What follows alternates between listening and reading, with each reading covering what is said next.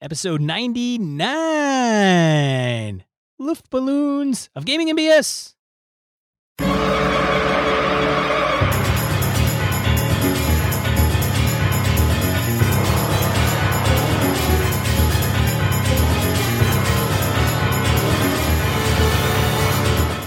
Welcome to Gaming NBS, episode 99, sponsored by GameholeCon. GameholeCon, a gaming convention coming to Madison, Wisconsin in November. Get your ass to GameholeCon. Visit GameholeCon.com for more information. I'm one of your hosts, Sean. And I'm Brett. Welcome to the show, folks. Good to have you here.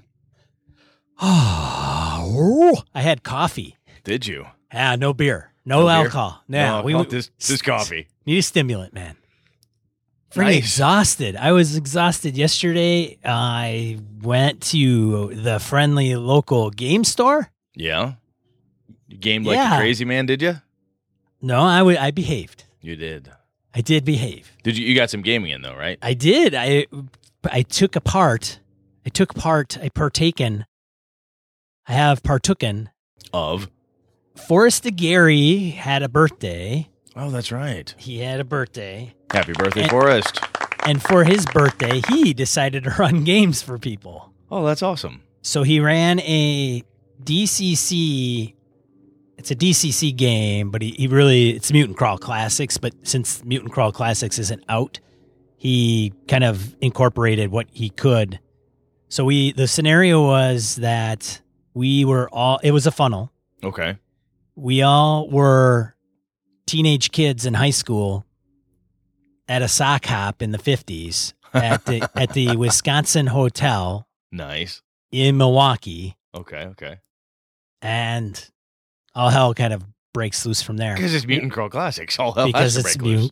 right. And Wayne, Lumrunner Humfleet stopped by. Tim Verning was there. Venger Satanis was there. Jacob was there. Very cool. You had a good- Oakley was there. Oakley's Forrest's son. Tom was there. you had a good crew. Wayne's daughter, Allie. Nice. And I think John, who sat next to me, and then another gentleman whose name escapes me. But what was I going to say? Oh, yeah. So I was shoot. You It was lost us. I know I'm going to have to edit this. That's right. But it was a game. Oh, where am I going with this? Damn it, Brett. I don't know, man. It's the coffee. This is what happens. I know, You it's the changed- coffee. You changed from beer to coffee, and it's completely got your mojo off. Well, let me tell you what I did real quick over the weekend here. I went up. I'm there. going to get it while you're Exactly. talking This is why I'm going. So took Friday off, headed up to my hometown.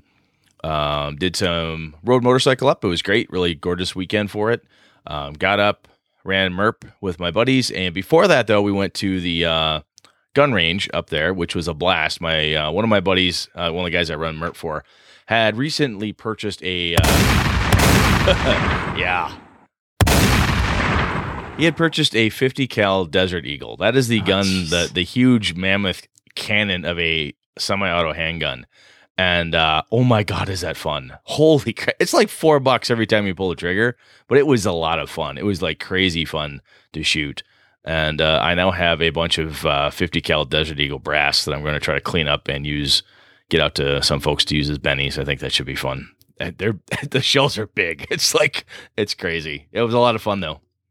Now I remember what I was going to say. Oh, what the hell did you? What were you doing? So we're 0 level funnels, and Wayne, one of Wayne's 3 characters. Guess what his name was?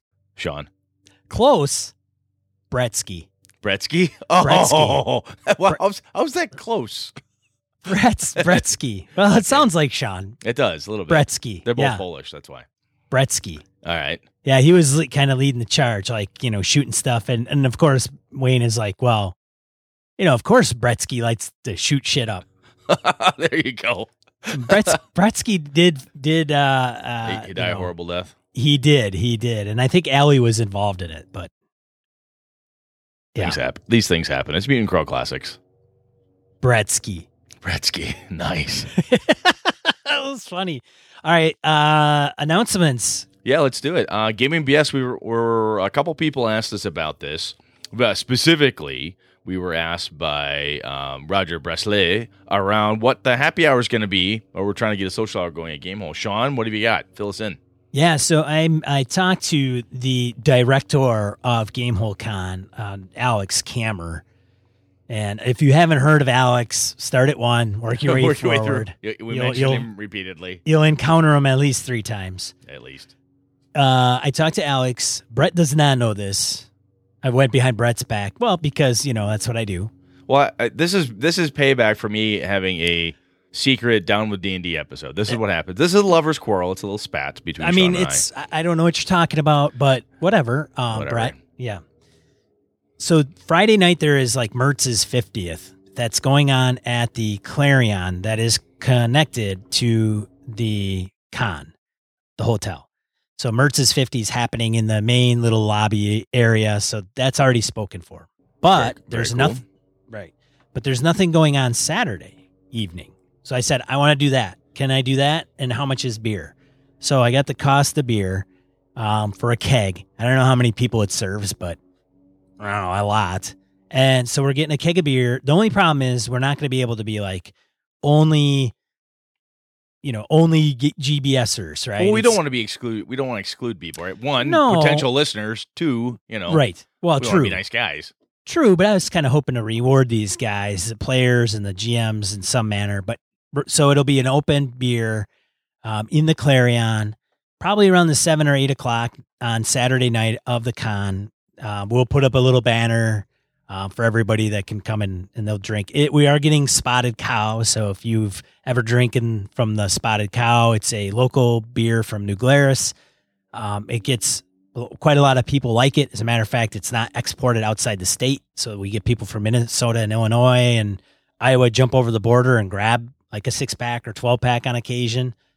So it's good beer. It's not, we're not getting Old Milwaukee, though. I would be all down with that because I like Old Mill. I like Old Mill. I like Blatz too. Hell, I'd drink that. Whoa, stuff. The Blatz Splats. Anyway, so we got beer. That'll be fun. Yeah. Yep. Okay.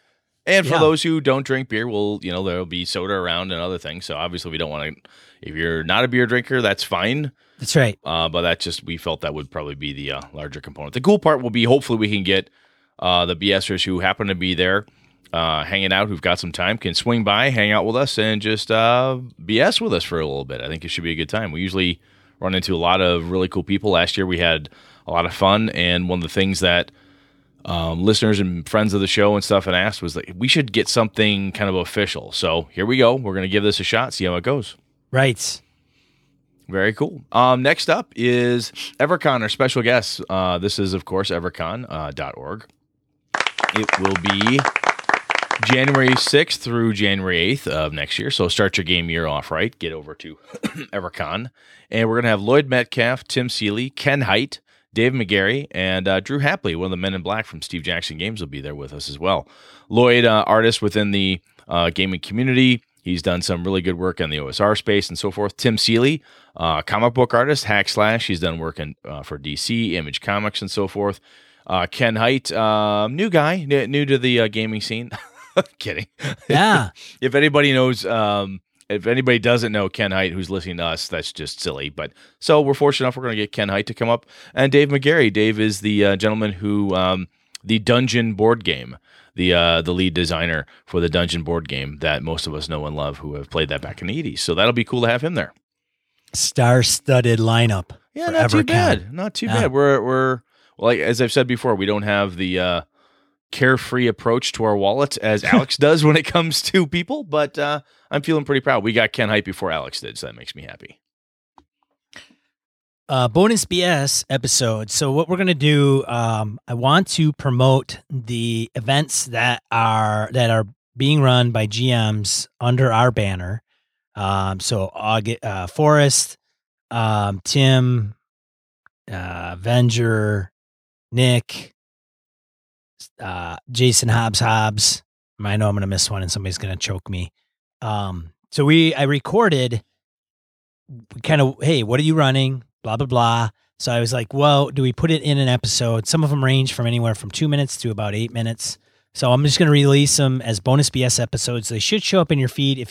We do have 2 different feeds, but if you subscribe to the overall and all-encompassing feed, they'll probably show up. They're very short, 2 to 8 minutes. So if you're not coming to Gamehole Con, just hit skip or heard or played, and you'll be fine. But if you want to know like what they're running and why, Roger Braslett, can't forget Roger. I actually recorded his first Saturday at the Ask Crack of Dawn. That's actually a time in Central Zone. Ask Crack of Dawn. It is absolutely. Yeah, I had to convert it to Eastern Standard Time for him. Okay. But yeah, it was good. So then you could find out a little bit more about their games and why they chose them and yeah, what they're called. Yeah, you and I are running games. Should we do that? We should probably do that. We will. Yes, Brett. Yeah, I will totally record you. Hi, I'm Brett. Brett, tell me this. Great. Thanks for running the game under Gaming and BS. Tell me a little bit about your game. Awesome. Yeah. I'll record myself. Hey, Sean. Hey, good. Great to meet you, Sean. Good looking guy, aren't you? Yeah, I didn't mean to call it out, but hey, there we are. Right. Are you going to be GM in the Sean train? Well, you have to stay tuned for that interview. That's going to be a good one. That is going to be a good one. Little schizophrenic, but it'll be fun. Good is subjective, but. And Bonus MBS is where we stash the recordings we'll do at Gamehole Con, and hopefully we'll be able to get Sean up to EverCon to help me out up there if we get any recordings done there. Interviews and our post-show stuff, that's where we'll be putting that as well. Again, as we said last year, that way folks who may listen to us and kind of sort of don't care, or that gives you opportunity to skip it. So, if you're going to Gen Con and you want to go to Misdirected Mark's Play Better Games event, I don't remember the event details.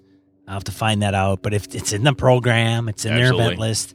So go there and tell them that Gaming and BS sent you. That's why you're there. Tell them Sean and Brett sent you to their seminar. Exactly. Because we don't want them to be lonely. We need them to feel like they're loved. And they're brothers from our other podcast mother. So we need to make sure that they're well loved. So when you get there, walk up to them and say, hey, Brett and Sean said you guys put on a hell of a show. That's why we're here. So if you go there, sit right, like fill the front rows in first. Start there and work your way back. And when you sit down, cross your arms and kick your feet out and say, Gaming and BS sent us. They said something about you guys telling us to play better games and go. And go. And just sit there. Ready, go. Right. Like, all right, here we are. These guys told us to come here. Now entertain us. Yes, that's what we want. We want our listeners to be complete pricks. That's what we want. But to in addition to that, we're going to go along already. Cthulhu, which is a mutual friend of ours, and Chris and Bob's and Phil's, created a bingo card for, I think, that seminar. So we have the center square. I don't know if you knew that, Brett. I saw it. That's pretty cool. We have the center square. So if somebody, Gaming and BS, boop, we get the center square. You play bingo during their seminar. You can yell bingo. So you have your arms crossed. You got your bingo card kind of maybe on your lap, and you got your dauber. And then, if you win, just yell Gaming and BS bingo. Yeah, there you go. That'll be good. I honestly, Sean and I were talking about this off mics a couple of times. We're just not able to make Gen Con this year. It would be cool to get down there and hang out with the guys at the seminar. We're not going to be able to do it, unfortunately. So Phil, Chris, Bob, have a good trip down there, guys. Enjoy it. Have fun. Kevin and everybody else who's going to the seminar, enjoy, have fun. Give the guys a little bit of heck, but don't go quite Sean crazy on them. Yeah, and then when you sit with your arms crossed and your feet kicked out, every few minutes, look at your wrist and make sure you have a watch on it. Like, oh my God, how long is this thing? Just keep looking at it every once in a while, and then tilt your head to one side. I almost got kicked out of a class in college for doing that. Those guys are going to be like, what an asshole. I'm not kidding. I almost got kicked out of a class in college for doing that. The professor got really pissed. Well, right, because it's like an ass move. It kind of was. She was terrible. Anyway. But know that you're doing it out of love through us, vicariously.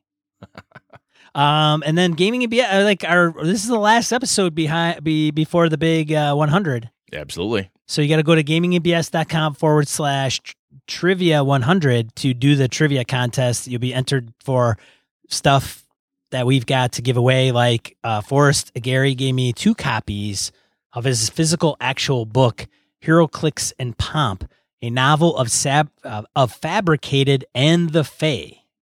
Yep. It's a hardcover book. It's good stuff. I've got a copy that he gave to me last year. It's good. Really good. I've got a dice bag from Great Out. I've got some funky dice to put in there. Joe Swick, Papa Swick, sent some lovely goodness our way. We had Corey Wynn gave us some stuff. I've got some stuff from Corey that I can put into the EverCon silent auction that'll go for charity, and I think I've got enough goodies from there to throw into the Gaming MBS pool. So we got some pretty good. We got some cool stuff. It should be fun. We've got Jason Blaylock's. They met in a tavern. Absolutely, we got that too. Yep. Yeah, So- we got a lot of good stuff. All right. So go ahead. No, I was gonna say I think we're gonna go long, so let's get in there. Let's random it up, brother. Oh my God. Random Encounters, segment of the show where we field emails, voicemails, and comments from social media and from listeners like you. First one up, we've got Lyndon James Borley on Facebook. His first comment on well, I don't know if it's the first comment. First message. I think he messaged this. Yes, to he us. did message it to us. Yeah. He says, "G'day, BSers, longtime listener, first-time writer, all the way from Perth, Australia." Oh my God! Between he and the mongrel, we now have an Australian contingent. This is awesome. It's crazy. We got a couple wombats. Exactly. Sweet. And I thought I'd throw you my 2 cents. I really enjoyed this episode. It gave me a lot to think about how I GM my games. I think the point you guys made really hits, like most of your episodes, home on the issues and problems GMs have every session. Should we be brave and try something cool or just stay the course? What if my players are bored of the course? Holy geez, should I spice it up to make it more interesting? At the end of the day, so long as all of your core fellas and Sheilas keep coming back to your session, how bad could it be? That is hilarious. He used Sheila. So my wife's cousins are from Australia. And they're like, yeah, Sheilas. That's what they call the ladies, Sheilas. Yeah, and so for him to say that is just hilarious. Like, oh, it's just not her cousins, right? No, other people say that. Yeah, I don't know if that's good. I don't know if that's good or bad, but I thought it was funny. It's cool. Yeah. Once again, great food for thought. Keep it up. If you're ever down under my way, I'll buy you blokes a few beers. Regards, Lyndon. Perth, he tells us Perth is apparently the exact opposite side of the earth as Texas. So is Blaylock is from Texas, right? He is, yeah. So we have polar ends of the globe covered. We have Blaylock holding down Texas, and we've got Lyndon in Perth. So that's good. We've got that. We have the anchors to keep this world afloat. And I just want to say, Brett, if we go to Australia, we could save like a few bucks on a couple beers, man. I think that's totally worth going there. I know a few guys actually down in Australia, a couple expats out of the UK and Ireland, and a few other people. So I've folks we could visit. Dude, I've got my wife's cousins literally live there, like free room, free board, free food, and all we got to do is get there. And I'm just gonna say this right now. There's no way in hell my wife is gonna let me jet off to Australia with you and not take her, and so I'm gonna have to wait a little bit, I think. Well, that's cool. I'm down with her coming along. All right.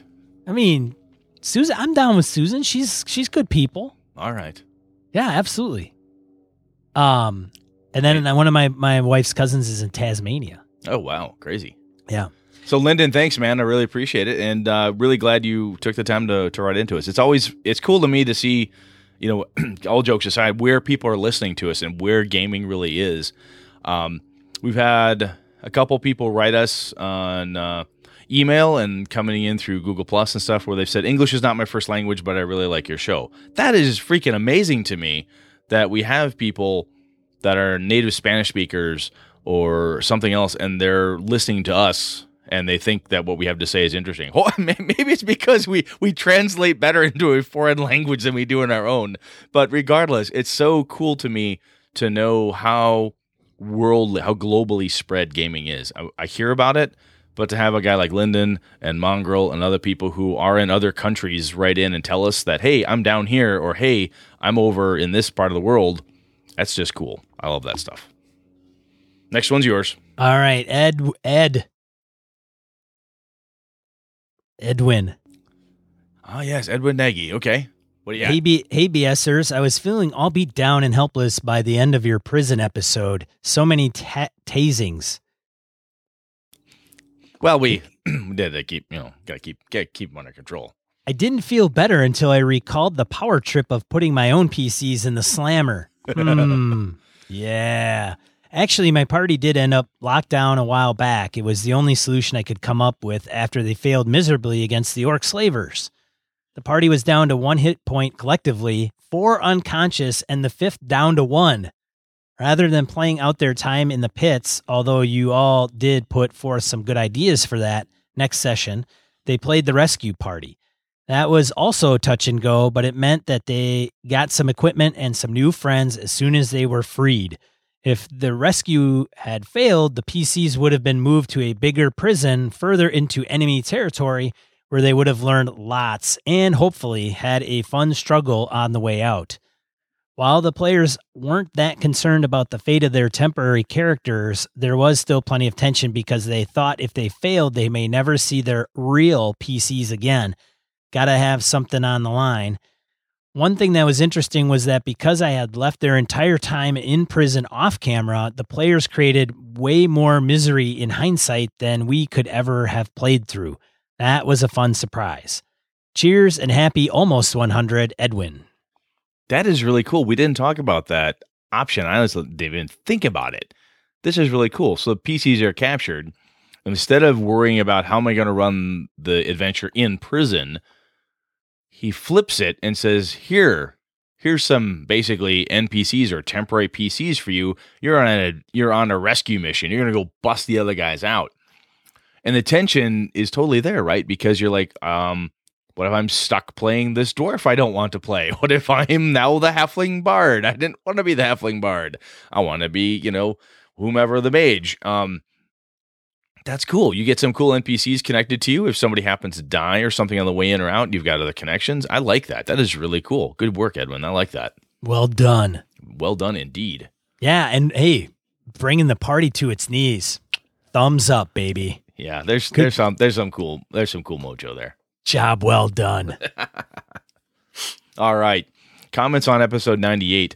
John Steve, Sean Kelly hit a nerve with me on the inability to run long campaigns anymore. I've discovered the same burnout syndrome afflicts me. Excuse me. I've got halfway through Rise of the Runelord several years ago and simply could not continue it. After playing D&D for 30 plus years, I moved over to Savage Worlds and love it. But I still find myself wanting to try new themes within that system. I've had to control my wandering urges lest I really tick off my players. Good point, John. I mean, that can be one of those pieces where if you're constantly like, I'm bored now, let's move. I'm bored, let's move. I'm bored, let's move. You may have a hard time keeping players around you unless they also have the same level of ADD that you do. Hey, John, it's a big world, baby. You're not going to get run out of town if you do it. You just have to go online and burn other people's bridges. It's all good. Trust There's me. a lot of bridges to burn. Don't worry. Trust me. Many. Yeah. I mean, if you keep doing it and you put it out there on Roll20, telling everybody you're going to run a game. Sean remembers that group. What was it, 10, 12 groups ago? Oh, he loved That's those right. guys. Burned them right out, he did. Next one's yours. Brandon Barnes, first-time listener, and I already love your show. I do a podcast with my friends on comics, and we have a similar vibe to your show. Okay, to fail has been a bit of a mantra for me lately. We kind of jumped into the podcast realm head first, and we're learning along the way. But ultimately, I think we're doing all right. Same thing with a few other ventures in my life. I've been running 5e game for my kids, and when I get to see them, he's geographically separated, he says. And our last session was a bit of a fail, but overall a success. I tried to be clever by making a sliding tile puzzle into a dungeon. Totally didn't think it all the way through and ended up having to cheat on it, of course. Of course, I cheated on the side of fun, and my kids really enjoyed it. I already have some things on the list to do differently and some new things I want to try as well. So, of course, Brandon was humble enough to not tell us what his, hey, he's got a show. So I asked him, what's your show? So you can find his show if you're into graphic novels and comics at www.graphicnoveltypodcast.com. We have a link in the show notes for that. Yeah, link in the show notes. Thanks for listening, Brandon. Absolutely. That's really cool, man. Yeah. I think the okay to fail thing, like I said during the show, I'm positive. Sean and I kind of rambled into it as is our wont, but there is a piece where if you're going to try something new, especially in the realm of entertainment, if it's with, like Brandon was playing a game with his kids or whatever, you're trying it, it might not be a huge win for you, and that's okay. It doesn't have to crush the whole everything, right? You can learn from it, and you can pick yourself up, and you can keep going. So good move, Brandon. Good stuff. Hey, and good luck with the podcast, man. Yes. It's a lot more work than I thought it would be. It's easy. And I don't even do all the work. Sean does 90% of it. It's easy for it to become kind of blah, and then that's how pod fading comes around. It's putting consistent, consistent things out there is not. It's not easy. It's not easy. You just got to I don't know. Talk about like gamer ADD. You talk about, hey, I'm sick of doing this creative endeavor. Maybe I want to move on to something else. Right. And that's okay. Okay. Right. Next is Graham Meinert. I hope I'm pronouncing that correctly. Graham, if I'm not, please correct me. Meinert. If you're saying it in Deutsch, it is Meinert. Meinert. Okay. Yeah. On the play-by-post front, one of the better sites, in my opinion, is rpol, rpol.net. Die Roller supports many systems, solid privacy controls, good site owners and admins. Pretty cool. So I believe Graham asked in that episode 98, 97 thread, he's like, should I elaborate or on play-by-post? Should I make another thread? I said, yeah, go ahead. Make another thread and just create it and talk about it. That's fine. That's cool. So yeah, play-by-post. I brought it up to Mr. Farmer and Wayne this weekend, and I don't know. I don't know. Was that Randy Farmer? Yeah, Eric Farmer. Eric Farmer. We've got two farmers. We got a couple farmers. Yeah, we got a lot of crops growing, so we got a couple which is farmers. Good. A lot of gamers to grow. It was Eric. Eric Farmer. Okay. Eric Farmer. Yep. Next one is by Azrael Arocha. So this is the gentleman who's English is a second language. Yes, English is a second language. I didn't know what language it was that he was his primary. So. Yes. Imprisoning PCs. Hey guys, I just finished episode 97 on jailing your players. Imprisoning player characters. Hey! Hey-o! Azrael, I like the humor, man. That's good stuff. And I found it sweet to hear Brett go from it doesn't make any sense and it sucks to it will work if done right. And it got me thinking in that sense, every campaign is a prison. Let me explain. Even though the world is supposed to live and breathe outside the gaming table, nothing really exists outside of what is said at the table. So in a way, if we think of it like that, filling a quote-unquote small space with life where the PCs have a purpose shouldn't be too hard for a better GM than myself. Apologies for the spelling if there are any mistakes. Spanish is my mother tongue. If you feel there are many Spanish-speaking listeners, I have a Reddit community you can send them to. If not, feel free to skip that part. Well, we're not going to skip that part. He can be found at www.reddit.com/r/ROL en Espanol. We have a link in the show notes. Yes. He says, keep up the good work.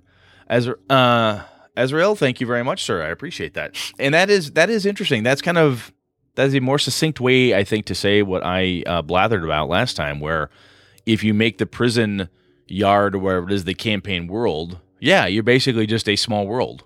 You just crush the campaign setting down to a slightly more confined, because it's always confined in some way.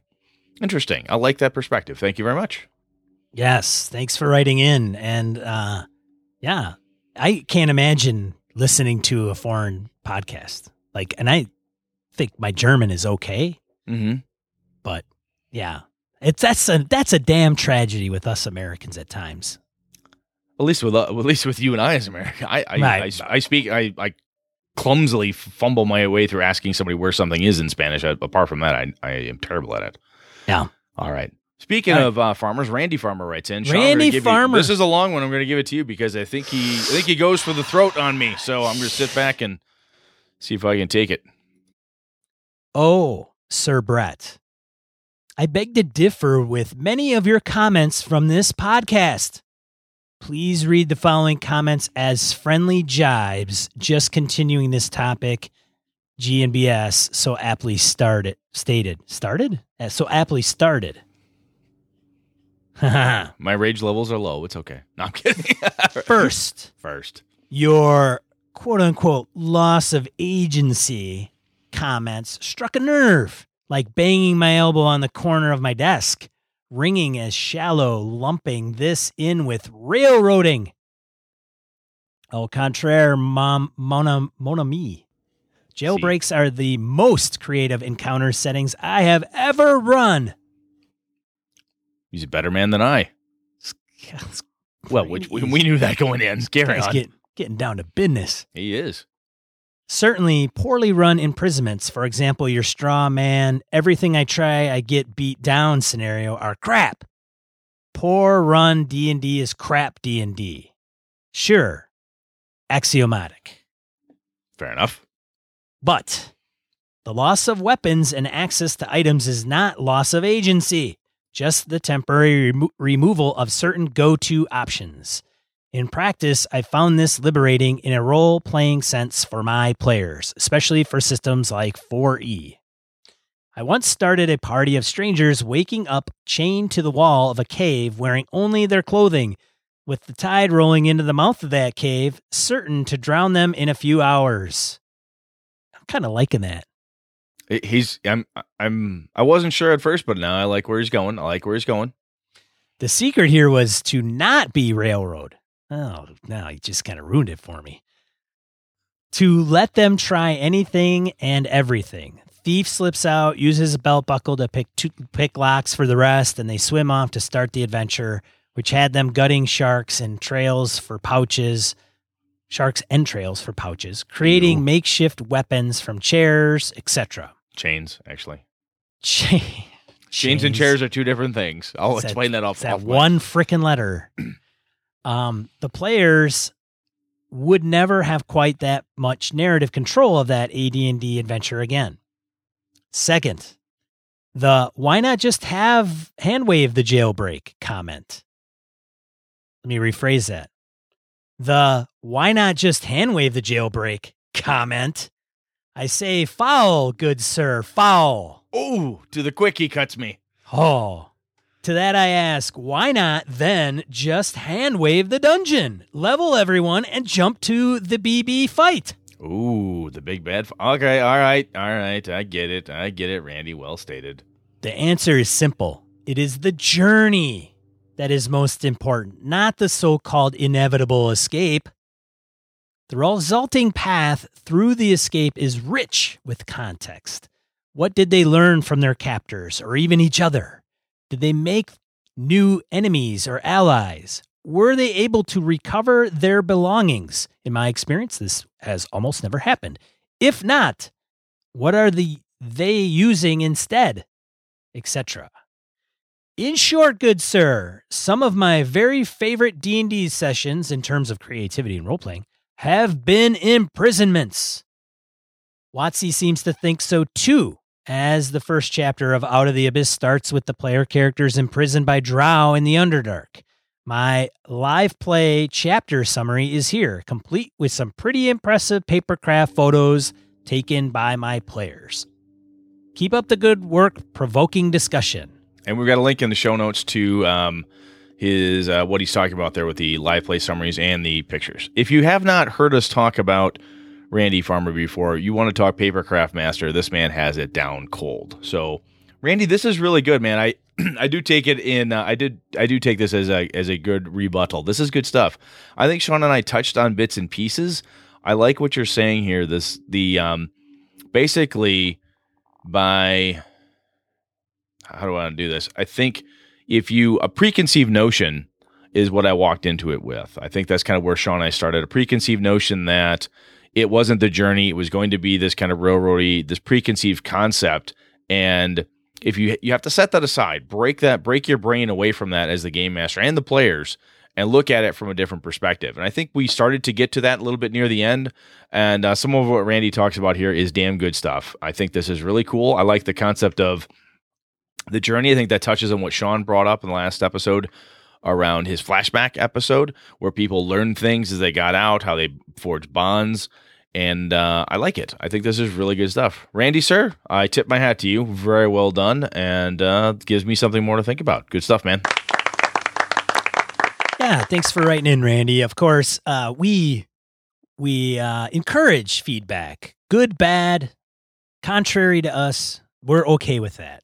It would be very hard to offend us, I think. Yeah, it would be. And what we're talking about here is, I mean, our whole thing, Sean, is I want to get better at what I'm doing. You want to get better at what you're doing. We want to figure out how to do this. I've got an idea. If somebody thinks it sucks, or if it's a bad idea, I want to hear the opposing position, not just it sucks. And what Randy laid out here is like, hey, I don't like this, and that's why. This is good. This gives me more to think about. And if I run another jailbreak scenario, I've got this type of stuff that will now be in my mind as I'm thinking through, designing, ad-libbing my way through it. How's this going to work? This is good stuff. I really, really like it. All right, let's get to the main topic. Thanks, Randy.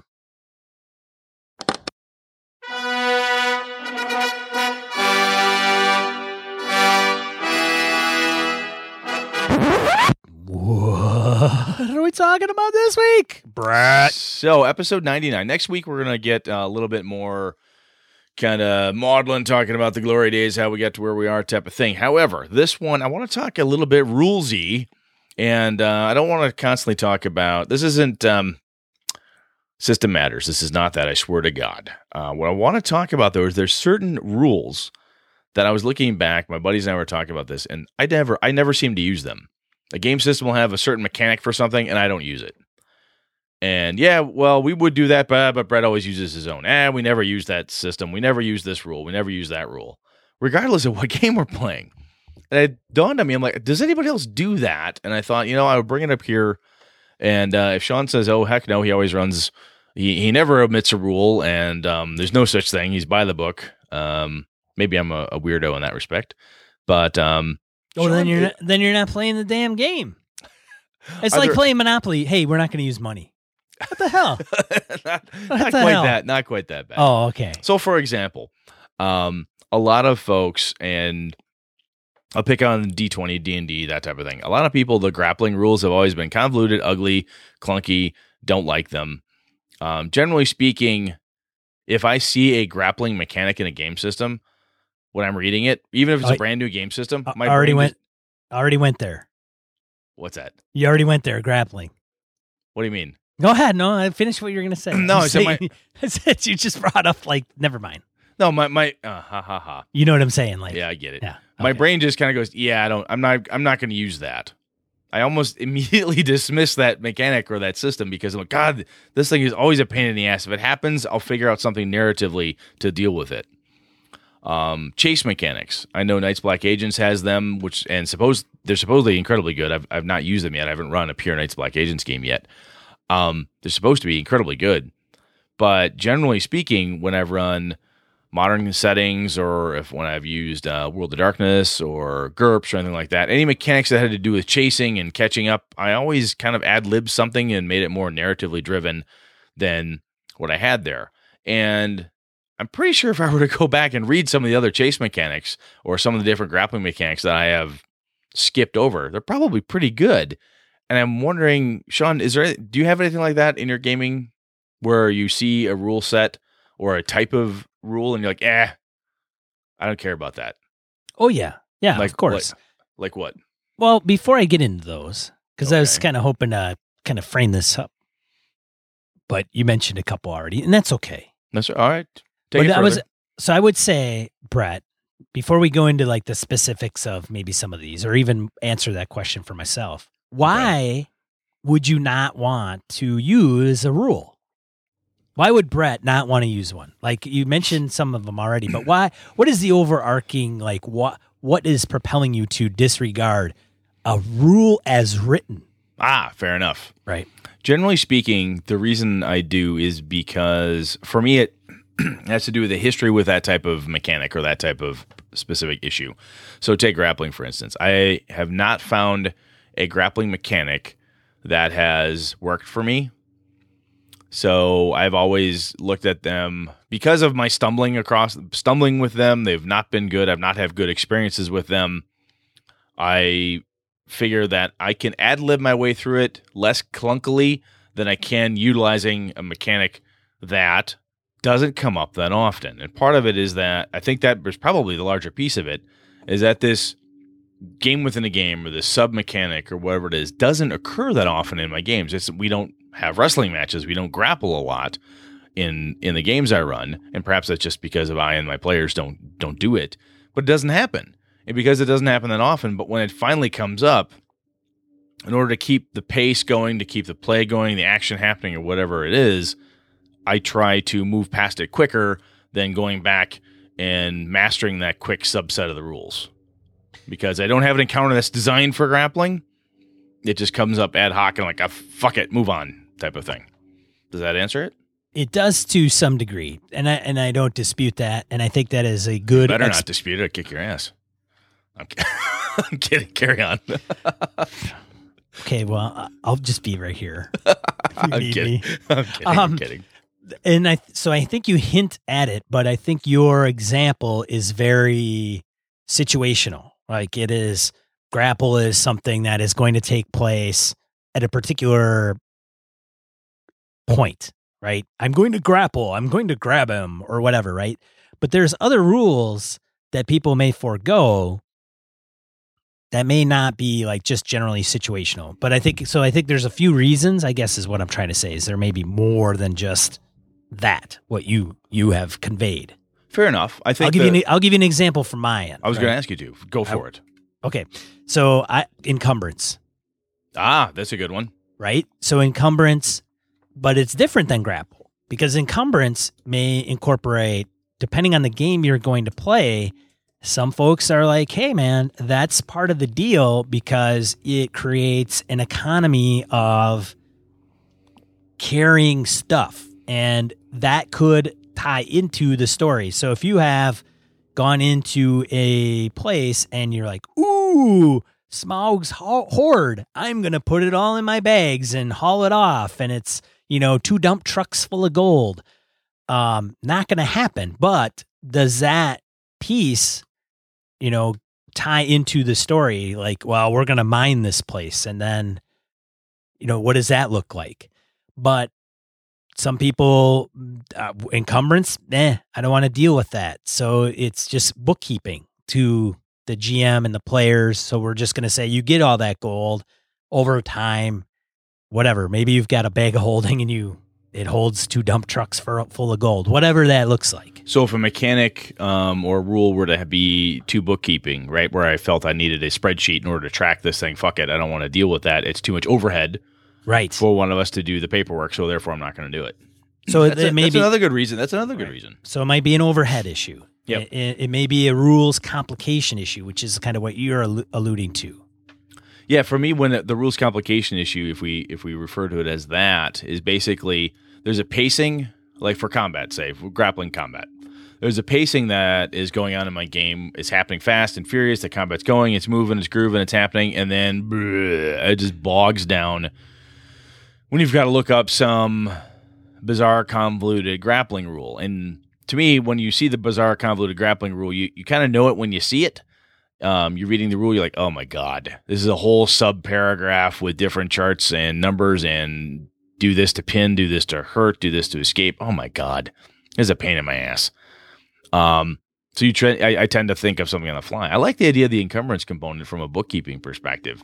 I think another one that fits that is the research rules. Some game systems, especially your Cthulhu style, when your library skill and research skills, they're specifically designed to help you.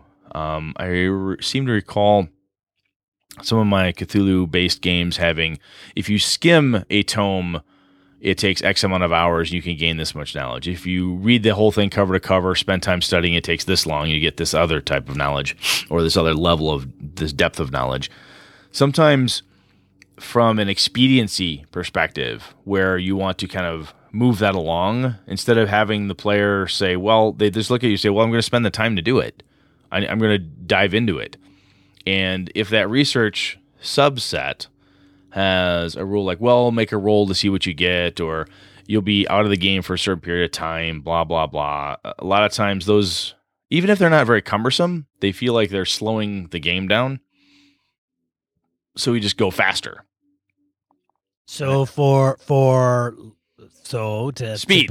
Right. So speed of progress or lack thereof. Right. So yeah. Well, I want resolution faster to whatever the situation is.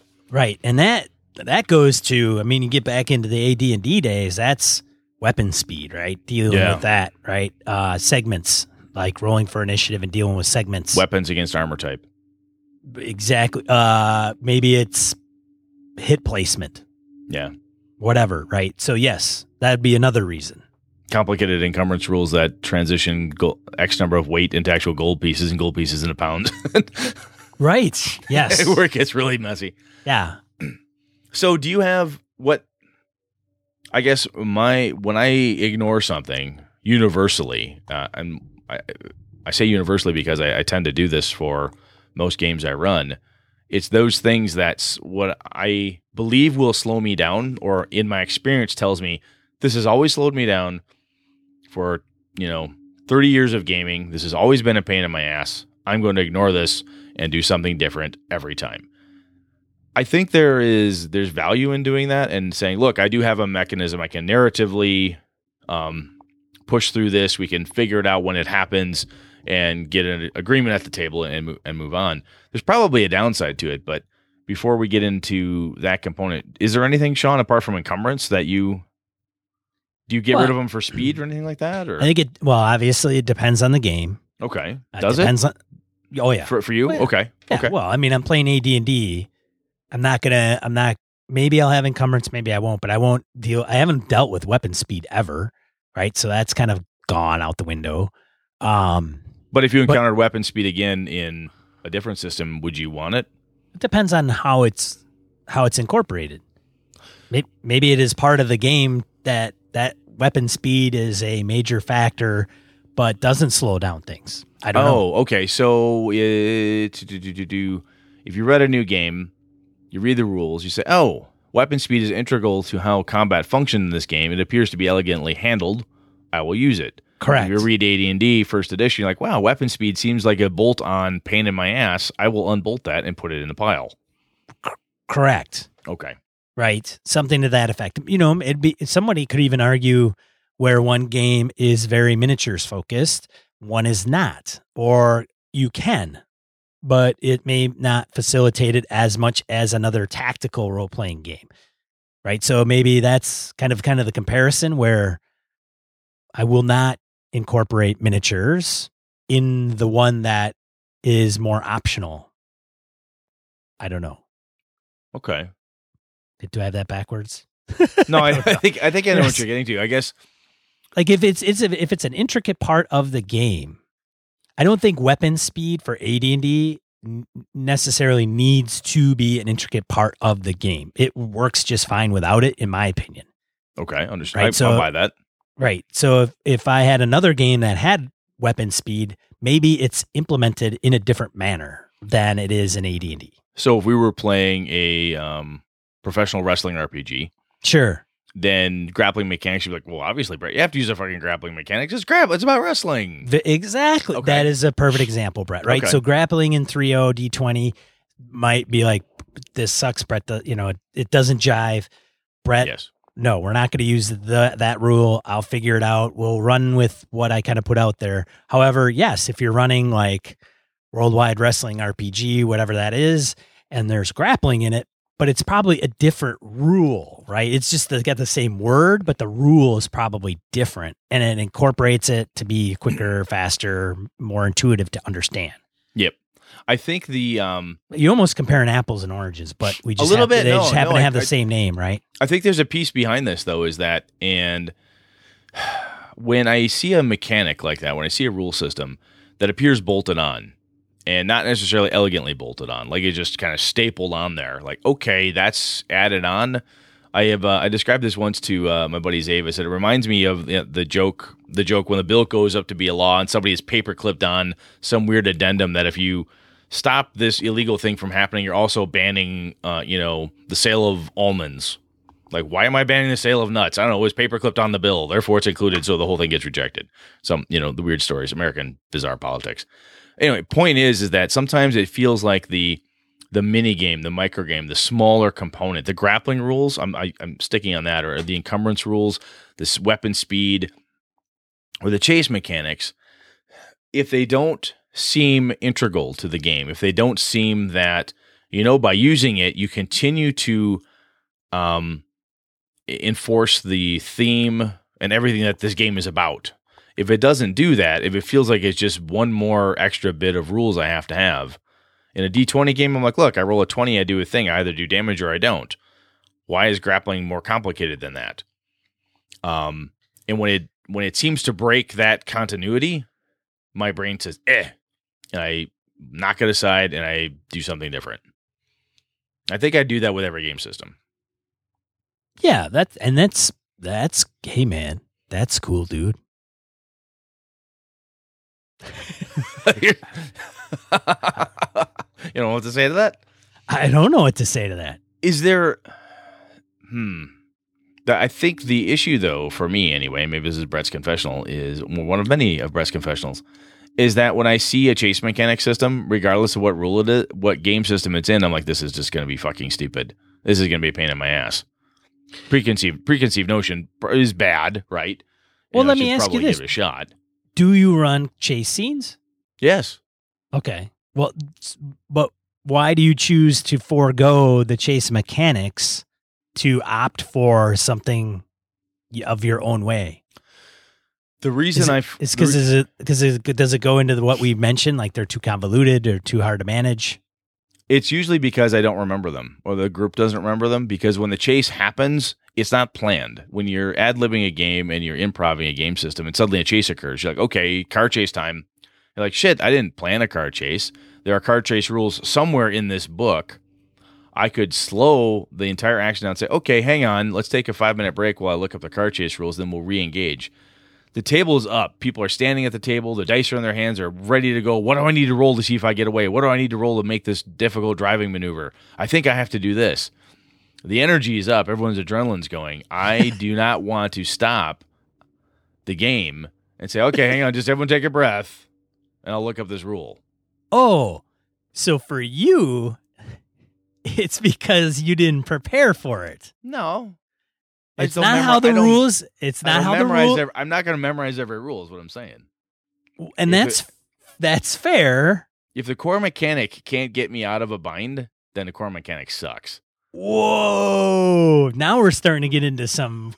We could get into some craziness. Like I could call Brett to the floor. Like, well, there's a difference between I know encumbrance and how it's supposed to work, and it's going to be a hindrance to incorporate it. It's No, I like where you're going. Right, it's going to be too much more bookkeeping. But then it's like the Brett's situation is, well, I just don't want to deal with the rule because I don't know what it is, and we're in the middle of making it happen. Yes. So you've read the chase. So to me, that's not a rule issue. That's a Brett issue. That could very well be. That could possibly be. Because Brett could take the time to go, well, I'm going to have a chase scene, so I better bone up. And those rules could be just great. Like, oh, this makes so much sense. They're very smooth. The problem is, though, there's a difference between not knowing them and thinking they're clunky. True. That's a very good point. I like that. The other component, though, is the way I run games is that I have run a game with no chase scenes with a game system. And you're like, wow, that worked really well. 2 games later, same game system, no chase scene. Third game, there's 3 chase scenes. It's improv. It's made up on the spot. Everything's happening right there. I do not enjoy going back and rereading the rules before every D&D 5.0 session and making sure I understand every nit and nat just in case it comes up. I don't do that. Okay. So, well, hey man, it's your game, dude. I know. How long does it take to attune to magical weapon in D&D 5.0? How long does it take? Attune to it? I'd need to attune to a weapon. How long does it take? Shit, I don't know. See, so right now, my character wants to do a thing, and I want to attune to this sword. Do I need to attune to a sword? I don't know. Does he? I think it's in there. If you don't even know where to start looking for it, do you make a decision now and then just live with it and go with it, or do you stop the action? So I do agree with you to some extent. Getting into those nuances can certainly bog down the game, and it's like, dudes, we've got to really just kind of move on with this, whatever that looks like. But at the same time, if you're running, say, an espionage game or a modern game, the chances of a chase coming up may be more often than whether you need to attune to wield a sword. I don't know. Like it would be. I buy that. I think so. I think it does depend on the game. Yeah. There you go. That's my thoughts. That's my take on it. Okay. I do agree. Like I am wholeheartedly because I am not rules guy. So Savage Worlds has they have a chase. They have a chase. They have vehicle combat and all that stuff. You're playing your mobsters game. Yes. right? Yeah, I got to know the chase mechanics. Yeah. It's a set scenario where you're going to do this thing. And you know it's going to, you know there's a fair chance that the chase mechanics are going to come to play. It may not happen, but the odds But you need to are prepare for it. they're in a car Yep. with a dead body in the trunk. There is a possibility that they are could going to be chased. driving They down the could very road. well be chased. Yeah. So where I'm going is that if you're playing and you're playing a fantasy game, Yeah. and you're like, okay, they're in, they need to chase somebody, and they're in a wagon, they're in a boat, and Yeah. suddenly somebody wants to have ship-to-ship combat, and you're like, we've never done ship-to-ship combat. This has been a dungeon crawl. They just got on here. I thought it'd be fun to have, and they angered the Port Authority, and then one thing led to another, and they're being chased. Shit, where are these rules? What am I going to do? Do the ships have hit points? Do ships not have it? What does it take to sink a ship? I don't know. Sometimes it makes sense to, that's a shitty example. I do agree, though. I agree. I mean, it's not like you saw that coming. They're going down to the port to investigate something. They realize the bad guys get away or whatever, and you're like, oh, shoot, is there a ship available? I get on there, and I put the captain at gunpoint and tell him to follow that ship, and then craziness ensues. Totally get it. Yeah. I get that. No, so I think what's happening, well, for me anyway, again, Brett's confessional time, is when I look at certain mechanics, I've had a history of them always failing me and not working very well. So I have a tendency to just kind of move past them and say, look, if and when grappling ever happens in this game, I'll figure something out. If and when somebody wants to do a chase, use a chase mechanic, I'll figure it out. And I just don't bother. I spend my mental energy memorizing other components of the rule system. Then I do that piece of it. Same with like research checks.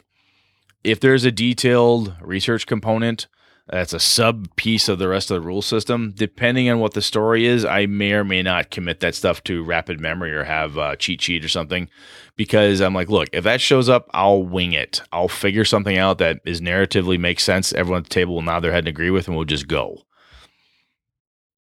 And I think those types of rules are things I look at them and say, chances of it happening are less than X, so fuck it, I'm not going to memorize it. And I'm not going to bother looking it up when it happens. All right, hey, yeah, that's cool, man. If that's your thing, if you want to be, you want to be wrong, go ahead. That's nice. You want to be lazy or something? Oh, lazy GM. Oh, that you little fucker. No. I totally get it. I agree with you, and I think I would be interested to hear what the listener thinks. I'll tell you what, though. They handle them. Yeah. What you're telling me here, though, makes good is a good point, though. I think you shouldn't be lazy, and you should just look at it. Oh, dude, not that part. I like being lazy. The other piece is that instead of, because I have a tendency to just say, fuck grappling, whatever, it would be worthwhile to take a look at them every time you see a new grappling set of rules, to digest them, run a grapple, do something, like even if you mock something up and just to see how it goes, you go, wow, that wasn't that bad. Yeah, you don't know. It's terrible if you haven't run it before. Exactly. And as I said, there's sometimes when you see the grappling rules and you start parsing over it and your brain goes, these always suck. And it's a bit of, maybe it's just Brett's problem, where I have a block on some of these, like chase me. I'm like, fuck, I'm not learning a subset of these core rules just so I can have a car chase that is supposed to feel tense. I can make a car chase feel tense already. I don't need this shit. And the difficult part then is that if you're playing with a group of people that are used to you and are used to your style, then that works fine. If you're at a game convention, though, or I've got new players, you're like, well, we'll just use the same research and chase mechanics we've always used. Everyone goes, what do you mean the different mechanics? This is Knights Black Agents. Why are we not using these incredibly awesome chase mechanics? Why are we not doing this? I read these rules for a reason. Well, I also think there's a difference between Brett deciding, like, I can create tents and the car chase, and I'm going to just do my car chase, and not knowing the actual rule. I shouldn't even say not knowing, not having read that piece. Oh, there's flat times when I just don't fucking know the rules. Because well, and that's okay. But I think that some games may have very good rules that are based on that mechanic, and some GMs just choose not to get Like, I'm going to gloss over that because everything else is more, I'm going to narrate my stuff. There's the character sheet. Everything that falls in between me and that character sheet, I'm good with. And if it falls outside of that, I'm not going to be concerned with. So a chase mechanic comes up. You're going to go, this is how we're going to do it. You explain it, you make it your own, and you run it, and it works fine. However, there may be a chase mechanic in that rule book that works better and not bogged down, and it may be easy to understand, but because the GM doesn't take the time to read it. Like, if you read it, it's kind of like, dude, how do you know you don't like that food if you haven't tried it? Come on now. But if you haven't read it, then you don't know if it's kludgy. You don't know if it's going to take a lot of time, and you don't know it's going to be uncool. It may be cooler than what you're coming up with on the fly, although I get I do understand the reason why somebody does bring it up on the fly. Mm-hmm. Are we good? I think we're good. No, that makes sense. It makes sense. It's a weird... Because the Knights Black Agents, Phil could get on here and go, dude, what are you doing, man? It's great. It's easy. You like roll like a D6 and whatever roll this guy gets and this PC gets, blah, blah, blah. So the other piece of this is, I think, so as we're talking through this... Lazy GM. Well, not lazy GM, is I want to master it as quickly as possible. I want to play. I want to get out there and I want to play. And sometimes when the game is going... I think this goes into, we've talked about this before as game masters, and the okay to fail. And perhaps this is more of a tack onto that than anything else that we've talked about, is that I don't want to fuck up the game by slowing it down. I totally get that. Now, however, the first time, if you say, look, we've never done this before, so bear with me, guys, while we go through chase mechanics. If you say those words out loud, Angela looks at you and goes, well, yeah, let's figure this out. Yeah. And Chris and Kev and everybody's like, yeah, okay, this is cool. We'll figure this out together. That's fine. Yeah. Right. A board game, you don't sit down and go, well, we'll just figure it out because I don't want to waste time reading the rules. Yeah, we're just going to move pieces around. We'll move pieces around. Look, I win. Monopoly. What? Bingo. Right. I don't fucking know. You're going the wrong direction. What? Why not? Oh, there's this money stuff? I don't understand. Shit, what's that about? So I think that it's a fear of failure more on my part, honestly, because I look back at it and I don't want to do it because I feel that if I slow the game down, I feel that if I'm using a micro system, like, look, I can make this work. I could totally make this work on my own, and I could just go. And that covers a lot of it. But you can, I guess, because I'm afraid to slow the game down, I feel that as a sign of failure. I'm like, fuck, I'm running really fast. Everything's going great. If I say, hey, Sean, can we please take a break while we all go through the grappling rules step by step? And the group goes, and you're like, oh, Jesus Christ, I just, shot their dog. I feel like a dumbass for doing this. But it's okay. I guess it really should be okay. I mean, I need to stop doing that, quite frankly. I mean, if I'm going to do something, we run into a situation like that, I need to say, hang on a second, I don't know what this is, or I glossed over that rule. Because I didn't know we'd be having a underwater swim fight. I didn't know that. I didn't know I needed to know the scuba rules for this. I didn't, snorkeling versus scuba tanks. I didn't have that in my combat here. We've got to figure this out. I'm here for you, man. You are. This was good therapy. I appreciate this. That's what I'm here for. I mean, hey, that's interesting. I can see the reason. Again, even if you go through it and the whole group looks at it and goes, "Wow, those chase mechanics fucking blow." Right. I like your way better. Done. Then you and the group have encountered it together. You've all tasted it. You've tried it. Went, oh, yeah, we tried that twice. Still no good. Okay, fuck it. We'll go back. You know what? We tried to really live with encumbrance. No one cared. Screw it. It's gone. Same with grappling, research, and so on. Right. All right. I'll try. I'm fine. Pass the eggplant. I'll give it a shot. Just give it a try, Brett. See what happens. How do you know you don't like it if you haven't tried it? Right. All right. Fine. Let's die roll. Die roll. Segment of the show where we provide 2 to 4 miscellaneous points of gaming and geekery we want to share with you. Brett actually came through this week big time. He's got 5. I don't even know. It's like mind-boggling to me. 5. Well, I had to make up for the fact I'm apparently a shitty GM based on what we just talked about. So I'm going to try to pick myself up here off the floor. God damn it. We're never above learning. Exactly. It's okay to fail. We talked about that. Go. I failed. That's fine. I just failed on the mics in front of a lot of people right now.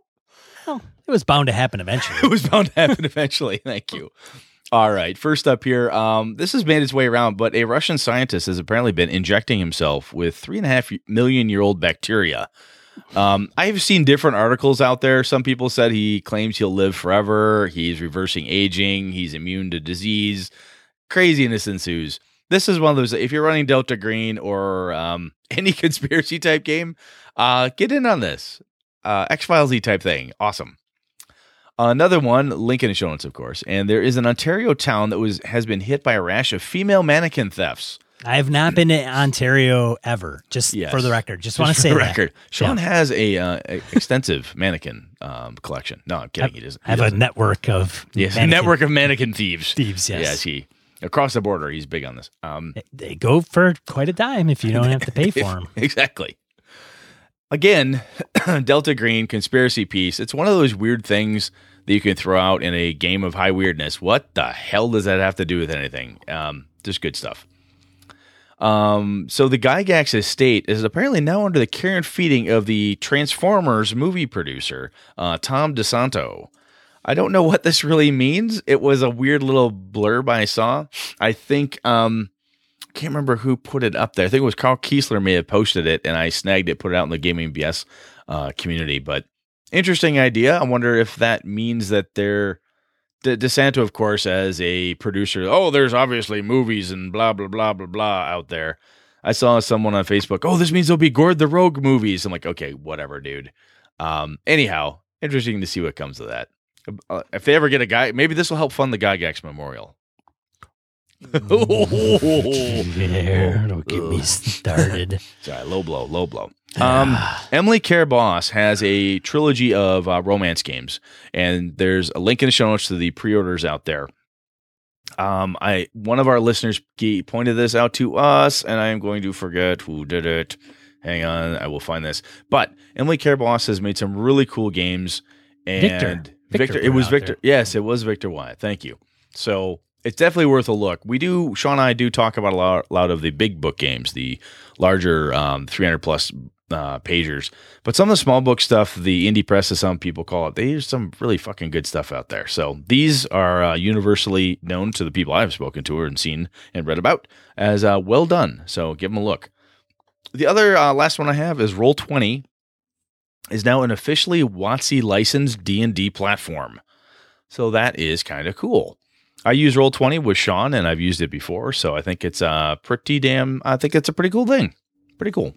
Yeah, so what that means for folks that aren't on Roll20 is virtual tabletop. It is a freemium model, which means you can join for free, you can run games for free. If you want to have a particular amount of space, you can pay $10 a month. You get a little bit more space, a little bit more features, so to speak. Like you can use different scripts to do different things within the game. And I'm a subscriber, but you can actually have in-platform purchases. So there are people there's a library that you can, I want to buy this module, and you buy the module, and it comes with the maps and the tokens and kind of the scenario and everything. So that is what is going to be happening with Wizards of the Coast products.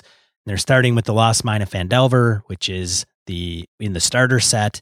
There's talks of the Giant, I can't remember the Giant name, hard book that's coming out in August, probably at Gen Con, that they're going to incorporate as well. That could be cool. Yeah, I think I don't know if I get a discount if I'm a subscriber to Roll20. Would be nice that I don't get double dinged, but for the full amount, but whatever. I think somebody over at WotC's finally got their proverbial shit together where they're understanding the power of the license of D&D as a brand, right? Yes. I equate this to Gene Simmons and Kiss. Say what you will about Gene Simmons. He says some pretty dumb shit. He's the bassist of the rock group Kiss. Well, between Kiss and Harley Davidson, if you put a Harley Davidson logo on something, you will sell it. If you put a Kiss logo on something, it will sell. Well, the thing is not even just putting it on something. It's on everything. Yeah, and it's all licensed. Yeah, you pay a premium to buy the Kiss electric toothbrush next to the regular electric toothbrush. Right. The only thing different is it doesn't look like Gene Simmons, the regular one. And Gene and Paul get kickbacks for all that stuff. Absolutely. So if WotC understands that and they license that brand to lots of different things like, I don't know, virtual play podcasts and, I don't know, bags and dice and whoever, it's good stuff, shirts and all that other crap, they can just expand it and they can keep their, I mean, let's face it, Kiss has not released a new song in years, but they're still making money. Yes. Right? Absolutely. Think about it. All right. Good stuff. Thanks, Brett. No problem. Sean, with your 3, which is good, which is very good. One more than I usually do. One more than you usually do? Yeah, I've had 2 last couple times. I suppose you average a 2 roll. Yeah, usually. Or a 1 roll, 1 + 1. All right, fine. Whatever. Star Wars Fate Core hack by Red Dice Diaries. So if you are a Fate fan and you are a Star Wars fan, you can put your peanut butter in their chocolate and use the Fate Core hack. I'll have a link in the show notes where you can actually get that off of Google Drive. That's pretty cool. Yeah. Scribus for RPG layout. Scribus is an open source desktop publishing tool. I've actually used it when I was running Linux on the desktop that you can download for free. It's open source. And Jason Petre, sorry, Jason. But Jason is on Google+. He made a template because he's used it for RPG layout. So if you are an aspiring publisher, layout person in the RPG industry, you want to not have to buy something really expensive in order to lay something out, and you wanted to use a template, Jason has put that out there and on his blog, which we'll have a link in the show notes. Thirdly, our RPG A Day starts the day before this drops. So August 1st through August 31st, there is a question every day to spur conversation, to talk about it. It happened in 2015. They're doing it this year for the month of August. For 2016, the questions are a little bit more, I wouldn't say complex. They just are more discussion based. So the first one I think is like, do you use dice? Do you use a die roller? Do you use... You have to have a couple. There'll be a couple yes or no's or a couple multiple choices. Right. And then the idea is to spur discussions. Why do you do the thing? And other ones will be, so what do you think is a good way to do X type of thing? So Brett and I, or one of us, will probably post this to the community. Like the first one is, do you use dice or die rollers, blah, and you can comment or whatever. And then the second day, we'll put the second question up there. Now, we expect a lot of you to just post to your own Google Plus or Facebook, and that's cool too. But we'll just put it out there to the community, and maybe Brett and I will share what we think of and have our opinions of each question for each day of August. And selfishly, I'm pretty damn sure some listener, and as we throw this out there, discussions will abound at some point. And I'll be like, yep, that show topic, click. So I plan to mine this. So off we go. All right, from a listener's perspective, Pure Mongrel hits us with a Kickstarter to the Magical Land of Yeld. It is a Kickstarter. It's a tabletop RPG based on the fantasy world of a popular comic, Modest Medusa. Link in the show notes. Go out there, take a look at it. Looks like it might be kind of interesting. This is the type of thing that my kids, I think, would absolutely love. I might get in on this. I don't know. So could be cool. They got 28 days to go yet in their Kickstart. They had a $13,000 goal. They're past that, so they're definitely going to go. So give it a look. Maybe it'll be up your alley. Hawk Sparrow, he comes back to us again with about a great place for play-by-post. Link in the show notes there. Pretty cool spot there he pointed us to. And Mongrel, he's back with another one, reminding me, I knew this was coming. I completely forgotten, but this fall, Middle-earth comes to D&D 5e. So that could be kind of interesting. For me, my Middle-earth love is still MERP, the old ICE system. I don't know why. I think it's because that's where I started with it and a bit of nostalgia. And I'm running it now. I'm having a great time with it. But this could be interesting. It'll be, I'll have to do some more reading into it, but could be interesting. Sean, anything else, sir? No, I think that wraps up this episode of Gaming and BS. If there is one thing, Brett, that we could ask the listener to do, what would it be? Tell a friend. Tell someone about the show. You like what we're doing? Tell somebody. See what they see if you can get them hooked. The best thing to do with any small endeavor like this is word of mouth. You men and women who listen to us have been great. You guys give great feedback. It's awesome to hear from everybody out there, and I'm super grateful and thankful that you guys continue to push the word, and it's good stuff. Yeah, good stuff. Thank you for everybody for listening. Thanks for joining us. Next week when we talk about episode 100. Oh my God! Yeah, we're going to talk about why we still play. There's Sean and I have talked about this a little bit here and there, but I want to dig into that a little bit. Well, what the hell is it about this hobby that's got its hooks in us? Why are we still doing this, man? I quit. I know you did, but you're back. No, I quit. You right quit now. now? I quit. Fucker. Yep. So there goes that episode. That's great. Why we still play? I don't know. I don't play anymore. I'd get maybe I'll go get Everson to run it for us. He can help me out. But he knows what Gaming BS stands for now, so maybe I could pull him over. Oh my God! Did I hear the record scratch from that episode? Bob, we love you, buddy. Gaming it's fun. It's all good fun. Yeah, cool times. All right, man. Well, for Gaming NBS, I'm your host, Sean. And I'm Brett. Good night, good gaming all. This episode of Gaming NBS presented to you by patrons like Jeff Rademacher, Christian Sexy Voice Serrano, Kevin Lovecraft, Joe Swick, Brett's Biggest Fan, Steve Day, Old School DM, Forrest Aguirre, Tony Baker, Mark Anthony Benedetti, Palladian, Bruce Cunnington, Eric Jeppesen, Andy Hall, Misdirected Mark Productions, Sean Nicholson, Tim Jensen, Chris Steele, Knights of the Night Crew, Jason the Beard Blaylock, Remy Bilodeau, Jason Hobbs, Mark Tasaka, Mirko Froelich, Wayne Humfleet, James Carpio, and the Pure Mongrel. Consider becoming a patron. For the cost of a coffee shop coffee, you can support the show for an entire month. Whoa.